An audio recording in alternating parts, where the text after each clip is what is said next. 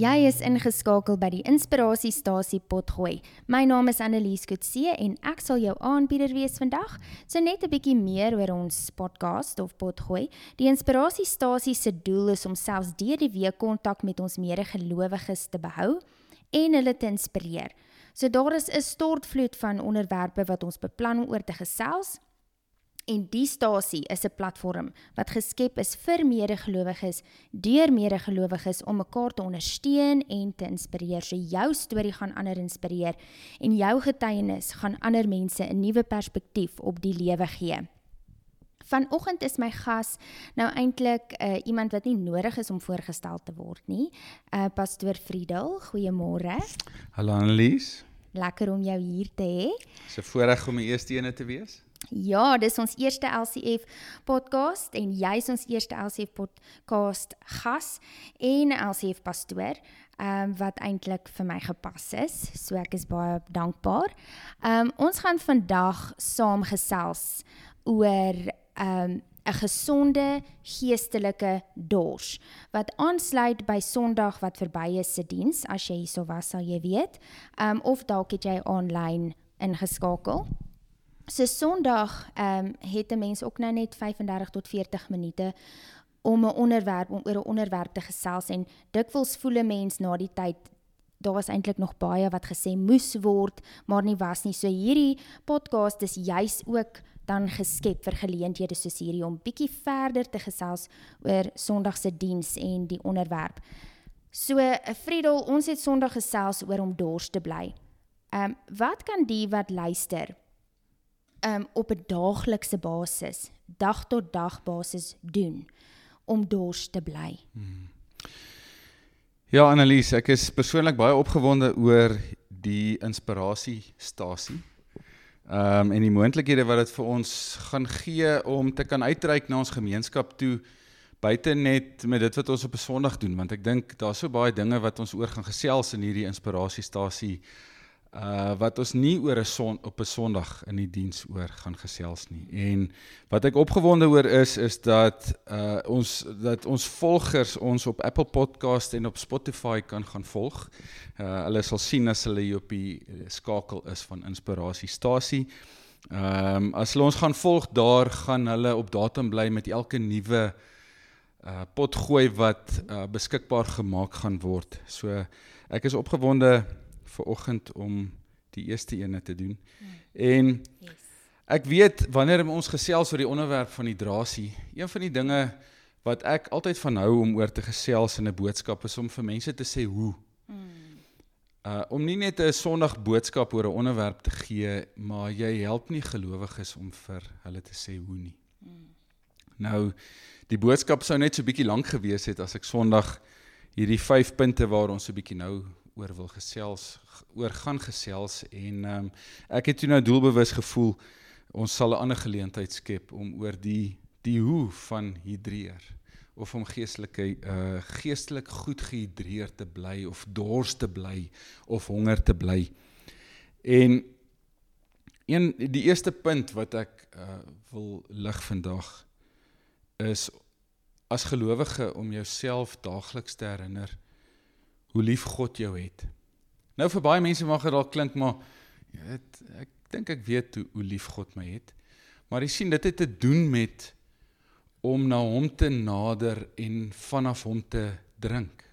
En dat gelowiges kan dink dat dalk dors ek nie, want ek het Jesus nie genoeg lief nie.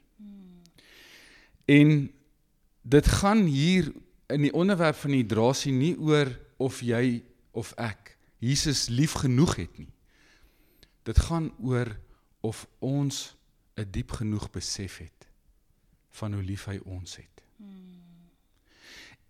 As ek byvoorbeeld dink aan my verhouding met Leiri en die tyd wat ek saam met haar spandeer en die tyd wat ek saam met haar wil spandeer, ek kan nou sê, ek weet ek het my vrou lief. Ek weet ek het haar baie lief en maar die vraag vir my is, en die voorbeeld wat ek wil gebruik, dis nie my liefde vir Leiri wat maak dat ek die heeltyd saam met haar wil tyd spandeer of by haar wil wees nie. Dis my belewenis van haar liefde vir my. dis hoe lief Leirie my het, en hoe haar liefde my lewe impakteer, hoe haar liefde vir my in ons huwelik my stig, en my bou, en vir my lekker is, vir my om in haar oë te kyk, of net in haar gesig te sien, of in haar aksie, in haar woorde, in haar aanraking, te beleef hoe lief sy my het. Dit is die ding wat maak dat ek die hele tyd dors daarna, om saam met haar te wees, om by haar te wees, want haar liefde vir my, en nie soseer my liefde vir haar nie, is wat werklik waar my lewe in ons huwelik getransformeer het. En wat maak dat, weet jy wat, ek kan net nie genoeg van haar liefde kry nie. So, ek wil in hierdie punt vir gelowiges sê, dat wat se skrifte jy ook al kan gebruik, of dalk selfs voorvalle in jou verlede, waar die Here sy liefde vir jou kom kommunikeer het, is om jouself daagliks te herinner, hoe lief jou hemelse Vader jou het. Want die belewenis van daai liefde is wat maak dat ons die heeltyd wil terugkeer na hom vir meer. Terwyl jy nou praat, dink ek, jy weet, as 'n jong gelowige, iemand wat nou net die Here aangeneem het, luister na jou, Friedel, en hulle dink, joh, Friedel, maar ek is nie daar nie. Hierdie dinge wat jy praat, gaan oor my kop. Ja. Hoe kom 'n nuwe gelowige, of selfs iemand wat net 'n droogte in hulle verhouding met die Here ervaar, hoe kom hulle van waar hulle nou is, tot dit waarvan jy nou praat? Hoe kom hulle op daai plek? Ek weet, ek kan onthou, dit is heeltemal so, die dag toe ek gebid het en my hart vir Here gegee het ek nie dit daai dag gedoen uit 'n plek van liefde uit nie. Ek het dit nie gedoen omdat ek hom baie lief gehad het nie. Selfs nie miskien omdat ek dalk besef het hy my so lief gehad het nie. By my was dit 'n verlorenheid besef. Ek het besef ek is verlore en ek het 'n verlosser nodig. Maar dis toe ek na hom toe gedraai het in my verlorenheid en daar 'n uitroep in my hart was, het ek uitgeroep in gebed na hom toe. En in die uitroep in gebed het die Here my gebed verhoor, want ek kon onthou nadat ek amen gesê, dat ek daar opgestaan het en ek het beleef dat daar iets in my binneste gebeur het. Dat iets in my binneste lewendig geword. En na my wedergeboorte het die Here my kom help om uit amper 'n dors in my binneste aan die gang gesit. So goed soos wat God is. Ons dink ek moet eers dors. Dis wanneer ons na hom toe draai, dan, en dit wat die nuut maak wat hy kom doen, begin hy sit 'n dors in ons aan die gang, wat skielik gemaak het dat ek bietjie meer tyd wou spandeer in die woord. En ek bietjie meer tyd in gebed begin spandeer het as in die verlede. En dat ek skielik begin het om kerk toe te gaan en die hele dinamika van kerk en aanbidding en die programme van kerk en die mede gelowiges van kerk begin beleef het. En in daardie proses, bietjie vir bietjie, het ek by geleenthede sy liefde begin beleef. Uit sy woord uit, as ek begin tyd spandeer het met die woord, in gebed, as ek tyd in gebed spandeer, wat uit die aard van die saak meer begin word het, na my wedergeboorte. Maar wanneer mense op 'n plek van 'n woestyn sit, is dit die belofte, die groot, ek noem dit, eintlik het John Bevere noem dit the greatest invitation of all time. En dan verwys hy na daai skrif wat sê, nader tot God, en hy sal tot jou nader. En so vir 'n nuwe gelowige, of 'n persoon wat in die woestyn sit, wil ek sê, vat daai eerste tree en nader tot God. Want weet jy wat, hy is 'n waarmaker van sy woord, en dat jy gaan begin beleef in jou lewe, dat God na jou nader. Ek dink ook nou, jy weet, ons hou daarvan ook om prakties te wees. Ek weet, toe ek 'n jong gelowige was, is my vraag ook altyd, maar hoe, Friedel? Hoe doen ek dit? Hoe nader ek tot God? Ek weet jy sê, en ek ken daai skrif, nader tot God. En prakties, hoe lyk jou gebed? Hoe gaan jy en nader jy tot God? Ja, weet jy wat, ek dink, die antwoord by my lê in die tweede punt wat ek hier het rondom hidrasie, en dit is God se woord en gebed elke dag. So vir my is dit baie prakties, want ek het 'n app op my foon wat 'n alarmpie is, en my alarmpie word gestel, en my alarmpie is 4:00 of 4:30 in die oggend gaan hy af. En ek het hom selfs 'n naam gegee, 'n label gegee op my alarm wat sê Good Morning Holy Spirit. So wanneer my alarm afgaan in die oggend en ek baie die mekaar my foon vat en kyk wat hier op my foon aangaan, staan daar Good Morning Holy Spirit met 'n alarm geluikie. En dit begin my dag, want vir my is dit belangrik om soveel as moontlik, as ek nou sê daagliks. Dis dalk nie heeltemal elke dag nie, maar dis definitief die meerderheid van die dae van my week en die meerderheid van my dae van die jaar. Wat ek opstaan vir my koppie koffie kry en in 'n stoel gaan sit in ons huis. En dis vir my stiltyd. En daai stiltyd het soms te doen met voorbereiding, want ek moet preek, of voorbereiding, want ek moet 'n kursus aanbied. Maar daar is dae wat ek net nie geforseerd is om enigiets te doen nie, en al wat ek hoef te doen is, ek kan iets in die woord lees. Of ek kan geestelike musiek aansit en ek kan mediterend wees op my stoel, of ek spandeer tyd in gebed. So, ek het al baie gepraat oor gebed, en vir my is daar gebedstyd vir 'n lysie. Ek het 'n lysie, ek het behoeftes, ek het gebedsbehoeftes, my gesin het gebedsbehoeftes, ons mede gelowiges het gebedsbehoeftes, LCF het gebedsbehoeftes, en daar's tye wat ek spandeer in gebed met God, om die behoeftes aan hom te kommunikeer, maar die spesiale tye vir my, en die tye van drink, is wanneer ek so bietjie my gebedsbehoeftes een kant sit en hom kan aanbid, my liefde vir hom kan verklaar, op skrifte kan mediteer wat hy sy liefde vir my verklaar, wie ek vir hom kan sê wie hy vir my is, wat dit vir my voel, ek kyk hom in die oë, en ek sê vir hom wie hy vir my is, en wat hy vir my beteken. So, dit het vir my ook maar 'n tydperk gevat om te groei, om te sê, hoe lyk gebed? Want gebed kan vir baie gelowiges vervelig wees, want ek kom en ek bid elke keer dieselfde ding. As 'n kind, ons luister na ons kinders se gebedjies. Hulle het so 'n rympie gebedjie wat hulle bid elke keer, elke aand. Dis dieselfde gebedjie oor en oor en oor. En ek dink baie volwassenes is op daai plek. So dit vat dalk bietjie oefening, en dit vat dalk bietjie ondersoek vir 'n gelowige om te vra, maar hoe kan my gebedslewe anderster wees, om die sagte aanraking van God te beleef op jou hart, wanneer jy hom aanbid, want ek vind in die aanbidding onder gebed, baie keer 'n sagte aanraking, soms meer, as wanneer ek net 'n lysie gebed bid. So, daai saam met spesifieke gedeeltes in die woord wat ek oorlees en wat ek oorbid. Baie mense het 'n leesplan of YouVersion het baie leesplanne. Een voorbeeld is, ek wil deur die Bybel lees in 'n jaar. En dis wonderlik, en dit is wonderlik om dit te doen, en daar's wonderlike goeie beginsels in dit. So ek is nie 'n kwantiteit leesou nie.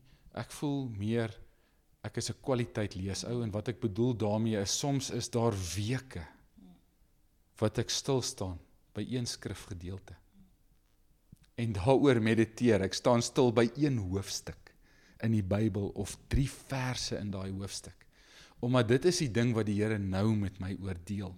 En dan voel ek, is ek nie gejaag om kwantiteit woord te lees nie, maar eerder om in daai seisoen dalk die diepte van dit wat die Here vir my wil sê uit daai skrifgedeeltes te mediteer en om oor te bid. Dis maar onder andere van die goedjies wat my help om in dit wat ek dan nou doen, wanneer ek op my stoel gaan sit, te mag ervaar dat dit reën op my hart. ek dink ook dit wat ek hoor jy sê, is ook, voor jy die gevoel kry, die gevoel van liefde kry, is om by die voete van die Here te gaan sit, eerste 'n dissipline. Dit is 'n dissipline om jou wekkertjie te stel en elke keer te gaan en aanhou te gaan. Jy gaan nie eers as jy so voel nie. Jy gaan nie eers as jy God se liefde vir jou beleef, dan gaan jy nie. Ja. Dit is iets wat jy elke dag doen, of jy so voel of nie so voel nie, en of jy voel in jou gebedstyd saam met die Here, ek het die Here nou naby beleef, of ek het die Here nie nou naby beleef nie. So, voor ons verder gaan, ons het eintlik nog baie om oor te praat, kom ons vat net 'n kort breek, en dan gesels ons nou weer verder.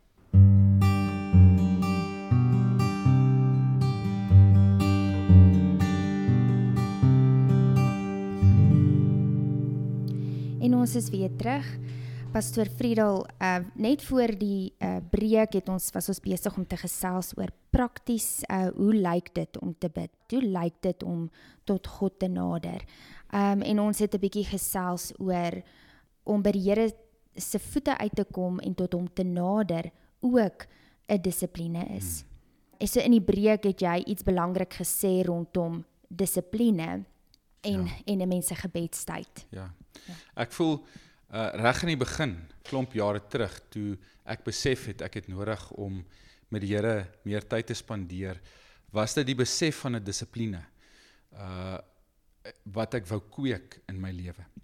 Maar ek het wel ondervind, dat in die laaste paar jaar van my lewe, dis 'n dissipline wat ek naby in my hart hou. Maar, dis nie net die dissipline wat my na my stoel toe vat in die oggend nie, dis my hele hart wat wil. So, oor die laaste paar jaar in my lewe het ek agtergekom en soos wat die dissipline toegepas is, het dit omgesit in 'n hartsbegeerte, dat ek sien uit daarna om op te staan en met die Here tyd te spandeer. Okay. So ek wil oorgaan na punt 3 hier op my lys oor hoe om gehidreer te bly geestelik, en dit is om op te hou om geestelike gemorskos te eet. Ons almal, en Sondag het ek in die boodskap gepraat daarvan, dat daar is dinge in hierdie lewe wat ons volmaak. Daar's baie dinge. En ek noem dit nou gemorskos, maar tegnies kan ons na van hierdie dinge kyk wat ons volmaak nie, dis dalk miskien die verkeerde woord om gemors aan dit te koppel, want party van dit is goeie goed, en party van dit is lekker goed. En daar is baie lekker dinge in hierdie lewe wat ons doen. Ons bly hier op die Vaalrivier, en mense het jetskis en bote, en elke liewe goeie tyd wat hulle het, sit hulle dalk hulle vrou en hulle kinders op 'n boot, en hulle gaan spandeer tyd op die rivier. Ek bedoel, daar's niks sleg daaraan nie. Ek dink die probleem net is dat wanneer ons al ons vrye tyd wat ons het, gee vir 'n ding. Want die lekker dinge, die plesier, die genot van die lewe maak ons ook vol. En wanneer dit ons weghou, wanneer ons sê, maar ek kan nie vroeg opstaan nie, want ek is moeg. Ek kan nie laat gaan slaap nie, want ek is moeg. Ek kan nie vroeg opstaan in die oggend nie, ek het nie tyd nie. Ek moet vroeg opstaan vir dit, want ek moet Johannesburg toe ry vir werk. En sê ek, alright, jy weet, dit kan ek verstaan. Die tyd op die pad kan miskien dalk anderster benut word. So as jy dan nou in jou kar sit, luister jy dan nou na hierdie harde musiek waarna jy luister, wat geen geestelike voeding het nie, of kan jy dalk 'n geestelike CD insit, of jy kan 'n boodskap luister, jy kan na LCF se weeklikse Inspirasie Stasie luister, want dat dit jou opbou, vind maniere, dat wanneer die lewe besig is, jy kan kyk hoe jy die goeie voedsel kan inbring van God se woord, of selfs 'n tyd van gebed in jou kar hê, wanneer jy baie lang ure moet ry, sodat ons nie net aan die tipe gemorskos wat ons geestelik volmaak en versadig aansmil in die lewe nie, maar ons almal wat net 24 uur het, is ernstiger wanneer ons na ons skedule gaan kyk. As dit werklik waar vir jou belangrik is, dan sal jy tyd maak om te gaan drink van die lewende water, want anderster gaan dit wat die wêreld en die lewe en die samelewing ons bied, gaan ons volmaak, en ons gaan nie geestelike dors wees nie, geestelik dors wees nie. So, op die punt van prioriteit wil ek na punt 4 toe gaan, om te sê, om God te ken, werklik waar, as jou nommer 1 prioriteit in die lewe. Psalm 63 vers 1 het 'n mooi uitroep daar wat sê, ek soek U, o God, my God, ek dors na U, ek smag na U, soos in 'n dor en 'n droë land, 'n land sonder water. Ons kan sien vir hierdie psalmdigter, wanneer ons daai Psalm 63 gaan lees, sy werklik ware diep begeerte vir die Here. Om die Here te ken was nie vir hom 'n bysaak in sy lewe nie. Dit was 'n saak van prioriteit, om te honger en om te dors na die Here. Ek het gepraat oor 'n basiese behoefte. Sondag het ons oor basiese behoeftes gepraat. En dat 'n basiese behoefte is 'n ding wat ons in die lewe hou. As ons na al daai dinge gaan kyk wat ek Sondag genoem het, die mensdom gaan nie kan oorleef sonder daai 4 basiese behoefte elemente nie.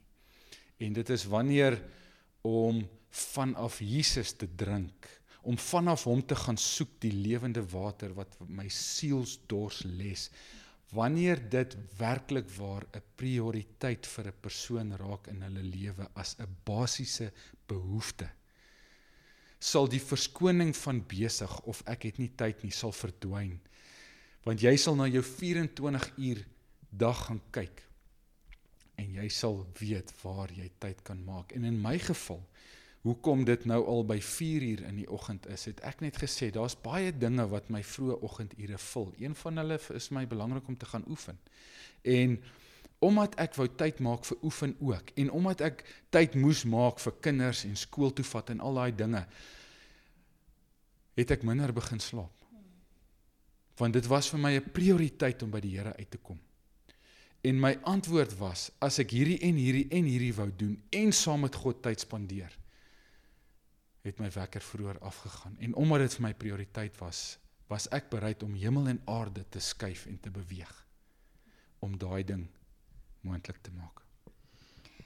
Friedel, terwyl jy praat, dink ek, om die lewe te lewe en God prioriteit te maak, soos wat jy sê, Ja. dit gaan jou iets kos, dit is 'n opoffering, maar vir die persoon wat luister en dink, jy weet, ek het nou net die Here aangeneem, wat jy dalk nou sê, klink vir hom so ver, want dit is nie net 'n opoffering nie, vir party van ons is dit 'n identiteitsverandering. Ek moet verander hoe ek dink, en wie ek is, so dit is groot, maar bietjie vir bietjie, tree vir tree, elke dag, dis nie ons wat die verandering in ons meebring nie, dit is die Gees, want die taak kan lyk, hierdie taak is te groot, om te kom waar jy nou is, om eers gewillig te wees om hierdie opofferings te maak, van min slaap, jy weet nie hoe belangrik my slaap vir my is nie, so ek weet nie, Friedel, was jy op so 'n plek in jou lewe, was jy altyd hierdie mens wat jy nou vandag is? Annelies, definitief was ek die mens wat ek vandag is nie. Ek was nie iemand in die verlede saam wie jy eintlik graag sou wou tyd spandeer nie. So die Here Jesus het baie kom verander in my. Maar ek moet sê, ek dink, my groot word, ek het op 'n plaas groot geword, ek was nie in die koshuis nie, so ons moes vroeg opstaan, om klaar te maak, om van die plaas af dorp toe te kan ry, sodat ek kon skool gaan. So ek moet sê, daai roetine van 'n baie vroeë ouderdom af, het my gehelp, om vroeg in die oggende op te wees. So, toe ek die Here Jesus leer ken het, was om 10 ure se slaap in 'n aand te moet inkry elke dag, was nie vir my die belangrikste ding nie, en ek kon baie vinnig met minder slaap klaarkom. Maar weer eens, moet ek sê, so, daar is definitief oggende, wat as die wekker afgaan, wat afhangend van hoe die vorige dag, of die vorige week was, as dit dalk intens was, en 'n mens is moeg, dan lê ek so 'n bietjie in, jy weet, en dan het die wekker afgegaan, maar dan draai ek om en ek slaap so 'n bietjie verder. Maar, so dit is nie, dis wat ek nou nog sê, dis nie meer die dissipline ding, wat my vat om in my stoel te gaan sit en op te staan in die oggend nie. Dit het geword 'n ding van, omdat ek lank genoeg begin drink het, en vir wie my hemelse Vader vir my geword het, wie Heilige Gees vir my is in my lewe, en wie Abba Vader vir my is in my lewe, is nou wil ek.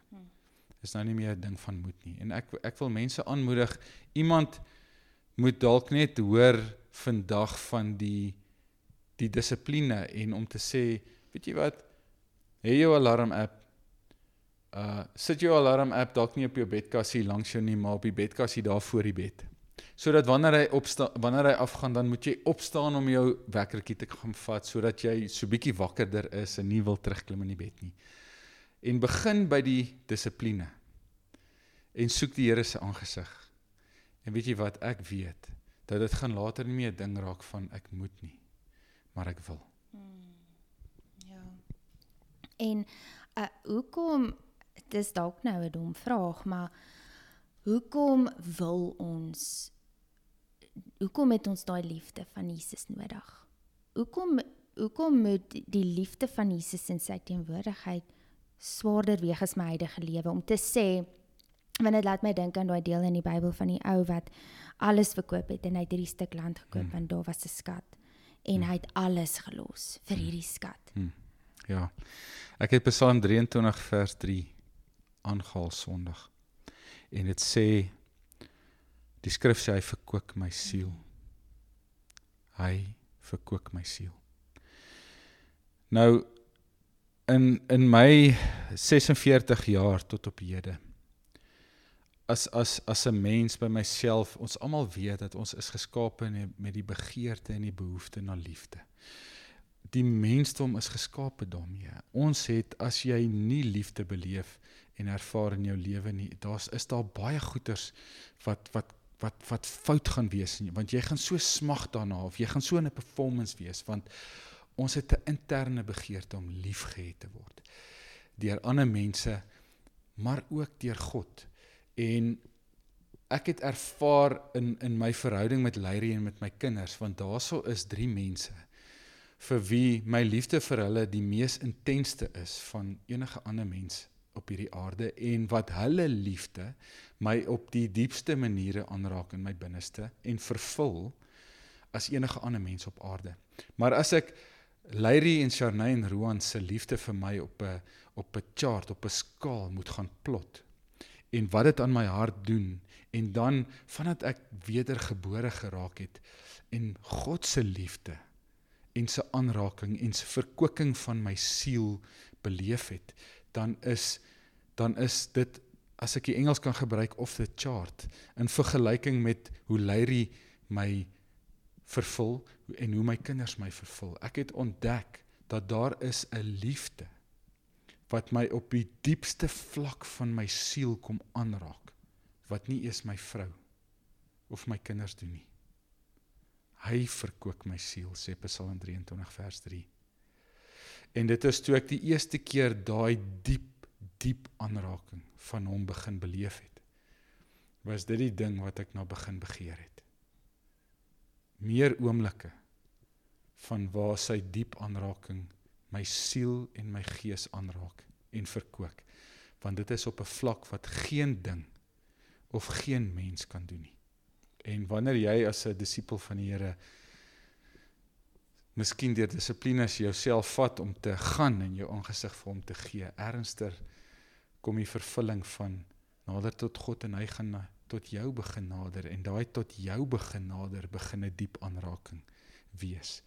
En wanneer die mens dit begin smaak, dan begin jy vinnig agterkom, ek soek meer daarvan.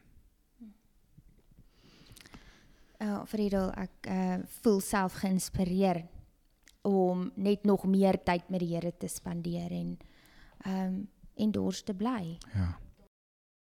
Dit is so, en ek wil dalk miskien afsluit met punt 5 hier van my punte, en dit is om ons te help om honger en dors te bly na die Here, is om ons te omring met mense wat honger en dors is vir die Here. En ons almal weet, ons praat met ons kinders om te sê, kies jou vriende mooi. Maar dan ons as volwassenes, kies nie ons vriende mooi nie. En wat ek wil sê daardeur, en miskien terugkom by een van die ander punte van sê ons eet gemorskos, is wanneer ons vriendskappe, wanneer ons omring met vriende wat die heeltyd wat honger en dors na politiek of na sport of na die aandelebeurs, en jy weet dit, want dit is alwaar hulle praat. Vir my sê iemand honger en dors na politiek of na oorlog of na die beurs, hoe kan ek so iets sê? Wanneer dit al is wat by hulle mond uitkom, dan is dit waarna hulle honger en dors. So wanneer jy jouself gaan omring met mense wat die heeltyd politieke praatjies het, wat dink jy, waarvan gaan jy die heeltyd vol wees? Jy gaan die heeltyd politieke praatjies hê, of jy gaan die heeltyd net oor die aandelebeurs of oor besigheid of oor sport of wat ook al gesels. So ek weet, as mense by mekaar kom en as jy braai met mense, dan mense gaan nie noodwendig net altyd die heeltyd sit en oor die Bybel gesels nie. Maar ons het definitief vriende in ons lewe met wie ek kan gaan rugby kyk en met wie ons net kan braai, met wie ons kan pret hê en lekker saam kan lag, maar ernstiger in ons gesprekke tog is die Here Jesus deel van die onderwerp. So ek moes al in my lewe mooi begin kies oor wie my vriende is en wat die gesprekke is wat ek die hele tyd hê. Van die vriende met wie jy jouself omring, wat honger en dors is vir die Here, en die skouerskuur wat jy gaan hê met hulle, kan jou help om te honger en te dors na die Here. Ja, en dit is die 5 punte wat ek bygesit het in die hoe na Sondag se boodskap van Hidrasie. Baie dankie Friedel. Ek glo hierso het weer waardevolle punte uitgekom na Sondag, en ek is dankbaar dat ons verder kon gesels oor hierdie onderwerp. Ek dink dit is belangrik, baie mense het 'n baie oppervlakkige Christendom en kom nooit op hierdie plek wat hulle daai dors ervaar of selfs die liefde van Christus ervaar in hulle persoonlike tyd nie. En om van jou te hoor, jy was ook nie altyd so nie, maar dit was 'n pad. Dit was 'n pad, yes. en jy het gestap en dit aanhou stap, en toe het jy daar gekom. So yes. Dis vir almal moontlik. Dit is binne almal se bereik om 'n lewe te hê waar jy nie meer dors is nie. Ja. En nie meer honger is nie. En 'n vol lewe het en leef. Ek dink ook 'n lewe van sukkel en moeilikheid is 'n normale lewe vir baie mense. Ja. Dis soos jy daar sê, terwyl jy nou praat, onthou ek 'n storie wat ek eendag op Radio Kansel gehoor het. En Dominee Johan was die omroeper, en daar was 'n inbelprogram waar hulle gesels het oor die skrifgedeelte van Jesus wat die Samaritaanse vrou by die put gekry het. En hy het vir haar die woorde gesê, dat die lewende water wat hy het om te gee, sal maak dat sy in der ewigheid nooit dors word nie. En toe het sy gesê, maar gee my van hierdie lewende water. En daar het 'n tannie ingebel daai dag, wat se woorde my so diep getref het. Ek het miskien al die voorbeeld in die verlede gebruik, baie mense het dit al gehoor, maar die tannie se woorde was, "Hi Dominee Johan, ek lees Jesus se woorde hier in hierdie skrifgedeelte, wat sê, dat hierdie lewende water wat hy het om te gee, as jy daarvan drink, sal jy in die ewigheid nooit dors word nie." Toe sê sy, "Maar Dominee, weet jy, ek ervaar 'n vreemde ding. Hoe meer ek drink van hierdie lewende water, hoe dorser word ek." En dit het my so diep getref, jy weet, en dit het die ervaring van my lewe begin word, dat hoe meer ek gedrink het van hierdie lewende water, hoe meer verkook dit my siel, maar hoe dorser laat dit my ook.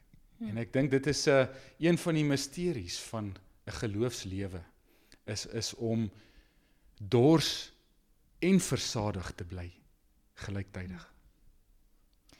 Friedel, dit was 'n voorreg en dit was lekker om te gesels. Dankie dat jy hier was. Dankie dat jy my genooi het. Dit is dan al van ons kant af vandag. Tot volgende week.